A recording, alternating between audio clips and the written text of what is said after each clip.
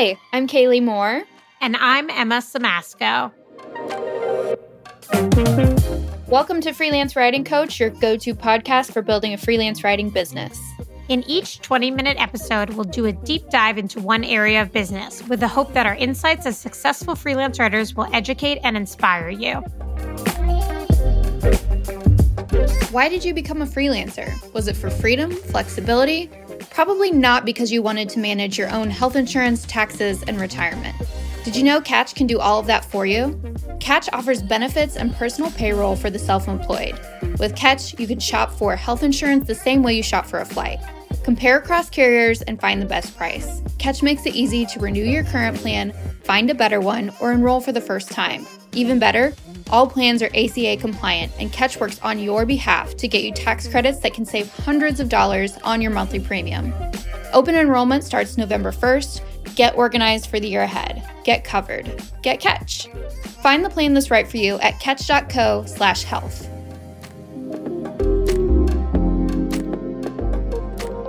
So there is a lot of talk right now about all of these AI-powered writing tools that are coming out. And if you're like, what's AI? That's artificial intelligence that we're referring to.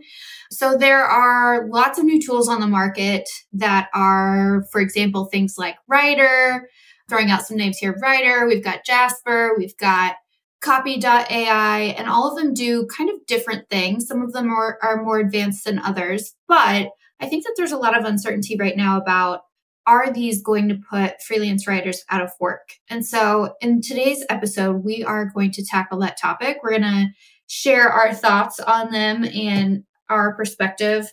And I want to start out by asking you, Emma, what are your thoughts on this? Do you think that there is potentially a time, maybe in the near future, where the fact that people could be outsourcing the type of work we do could be going to these types of tools that automate things a little bit? Do you think that that's a legitimate concern, or do you think we still have a long way to go?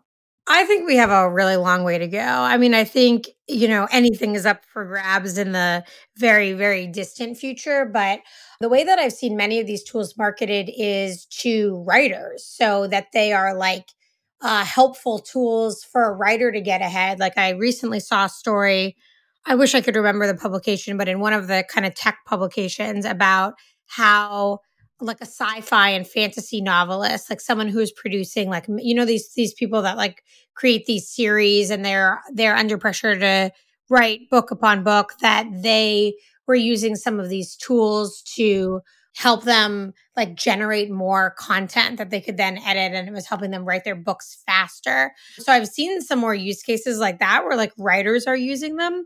But then whenever I see people like talk about them, it's often like with complaint, where they're kind of like, oh, maybe it like got some junk onto a blank page for me. But beyond that, it just seems like it's not really offering the value, enough value and benefit to replace somebody. What do you think? Like, do you think, I guess I'm curious, have you tried them? Like, what's your thought on it? Yeah, I've tried several of them, and I think they're interesting. I think some of the more software-based applications make a lot of sense. So, for example, checking for consistency with a style guide, that makes a lot of sense to me. So making sure that the writer is using appropriate terms, or for example, like e-commerce. So many people format that differently, like with a capital E or a capital C. So things like that, the monitoring for consistency, I think makes a lot of sense. But that's sort of just like advanced spell check. Like to me, that's not, right? Like that's not AI where it's trying to like generate the actual copy, right? Like there's tools I know. Grammarly is like, I think a really good example of one of these tools. Like I wouldn't really consider Grammarly AI exactly, although maybe it has some components where like it will kind of help you check your tone, right? Like it will say like, okay, this tone is very formal. Is that what you meant? Or it will help you with your grammar so that your sentences are clearer. And I guess like I was thinking, I haven't tried any of these tools, but like I do rely on Grammarly. And I sometimes don't agree with its suggestions, but I know Grammarly has a style guide feature. So if you work for an organization, like you can make e-commerce, hyphen commerce, if that's how you're spelling it. Yeah, not to interrupt, but to me, that's more just kind of like a check, right? As opposed to Yes, it's kind of a different bucket of tools. But I know that some of these tools do have functions like that built in, like that one that I was just talking about, that's built into Writer. So for these ones that are generating actual copy or pieces of writing, I think we still have a long way to go. And so in an episode we recorded in the season, we talked about getting past the blank page and what to do when you feel stuck. I feel like these tools can be sometimes useful for getting past that with getting something on the page. However, I think that it still needs to be heavily edited. I don't think it's a replacement for a human being. And I think it still has quite a long ways to go. So I don't have any real concerns about these tools replacing the type of work that you and I both do, especially because we're kind of specialists at this point with industry specific expertise, and that's just not something that these tools can offer or bring to the table, at least at this point. Am I concerned about the distant future when like robots and AI will figure out that they don't even need us as human beings anymore? Yes. Like I am scared of that. I don't want the robots to become sentient. This is a little bit not what we're talking about, but I feel like it needs to be said. So that is just a legitimate concern I have. Are you worried about robots in general? I mean, I think that it's like a much bigger issue or concern than just like copywriters and freelance writers, right? Like, I think that if we're worried about like robots taking over, it's much wider spread. Like, one thing that I think about all the time is like how many jobs are getting automated. So there's just like, is there a world where there are like less jobs available for people to do? And I just think about like how we're already like the people in the movie Wall-E, like just like basically like sitting in a chair with a screen in front of us. Yes, You watch that exactly. movie and you're like, that's basically us. Yeah. So I think like I have concerns about like the human race in society, and it's not just like the technology of robots, but also climate change and many other things, right? Like Now we're nuclear spiraling. warfare. Yeah, exactly. Now we're spiraling. But I do, and even though the spiral is like ridiculous, I do think it's important to have the context of like, I think if we're worried about these tools like coming after our jobs immediately, like that's not realistic for the near future. And I think when we look at the tools as writers, we should probably be thinking about like, well, how do we think these tools can help us do our jobs more efficiently, deliver better quality work? Like I mentioned Grammarly earlier as a tool that I rely on, and I think that, and I'm curious what you think about this. So for me, I don't think Grammarly makes me a better writer in the sense that I'm like, oh, Grammarly is like giving me all these tips and now I'm like always going to implement them and think about that. It's more like uh having like a proofreader, or like, and maybe that's kind of like putting the proofreader out of a job, but I don't think so, because previously I just wouldn't have used a proofreader. So I think that sometimes Grammarly will give me like a suggestion for like, oh, you could phrase this way, or like this sentence is too long, or maybe like this word choice isn't right, and I don't always change it, but it stops and makes me think. And I think that's like kind of the power of the tool for me. And I think that if you're someone who struggles with like voice and tone and those kinds of things, that these tools can really help. But I don't think it's like suddenly going to make you like, I don't think it's going to make you go from being like a so-so writer to being an excellent writer. But I think it could make you go from being a so-so writer to like maybe a good-ish writer. Yes, I don't know. What do you think? Like, do you think, tell me about your experience using them. So like, which ones have you tried? So I have tried Copy.ai, Jasper, Writer. I've tried another one called Moonbeam. And I think that they all are interesting. They have interesting use cases. So Writer is way more advanced, I think, than a lot of these tools. It's also a much higher price point, though. So I think for most people, unless they're like enterprise level company, it's going to be out of their price point for them to use all of the features that they have built in, because it's really expensive. And how much is it? Like if I wanted to use it as an individual? I think it's like $15,000 a year. Oh, you're kidding. Or like 200,000 words. Okay, I'm looking at, really? Well, I'm looking at it now. Okay, so if you're a team of one, You can get basic suggestions anywhere you write for free. This is Writer. Mhm. And all it gives you is basically those checks that we were talking about earlier. It includes autocorrect, grammar, spelling, punctuation. That's it. And Right. it's like, so, and then if for $11 a month, you get clarity, delivery, inclusivity, snippets, writing style, configuration, plagiarism. Plagiarism is kind of an interesting one. But Grammarly does that too. Yeah. Yeah, but Grammarly also, like I found the free version was basically useless and you had to pay for it. But that's Yeah. $11 a month. But it seems like, and then they have a team thing and then enterprise, which maybe has all of the features. But it seems like Writer is like they have these things of like the style guide thing that you mentioned and team snippets and terminology management. So it seems like it's almost oriented to that like enterprise team that's going to be using it. Yeah, it really does seem like that's the ideal use case for that specific tool. And it's for a big organization that has a lot of people on the internal team, a lot of people working like in a freelance context.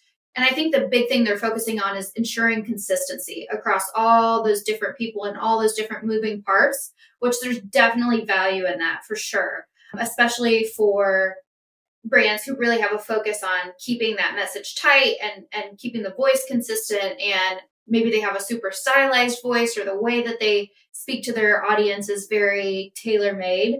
In that scenario, I think that a tool like that makes a lot of sense. But again, it can be used to generate a whole article, but it still requires a lot of edits. It's not perfect. It doesn't sound like it's written like a human. It still needs a lot of work. What it can do, however, is speed up the process a whole lot. So I talked to a writer who was experimenting with it and paid for the expensive version of it, split it with another writer.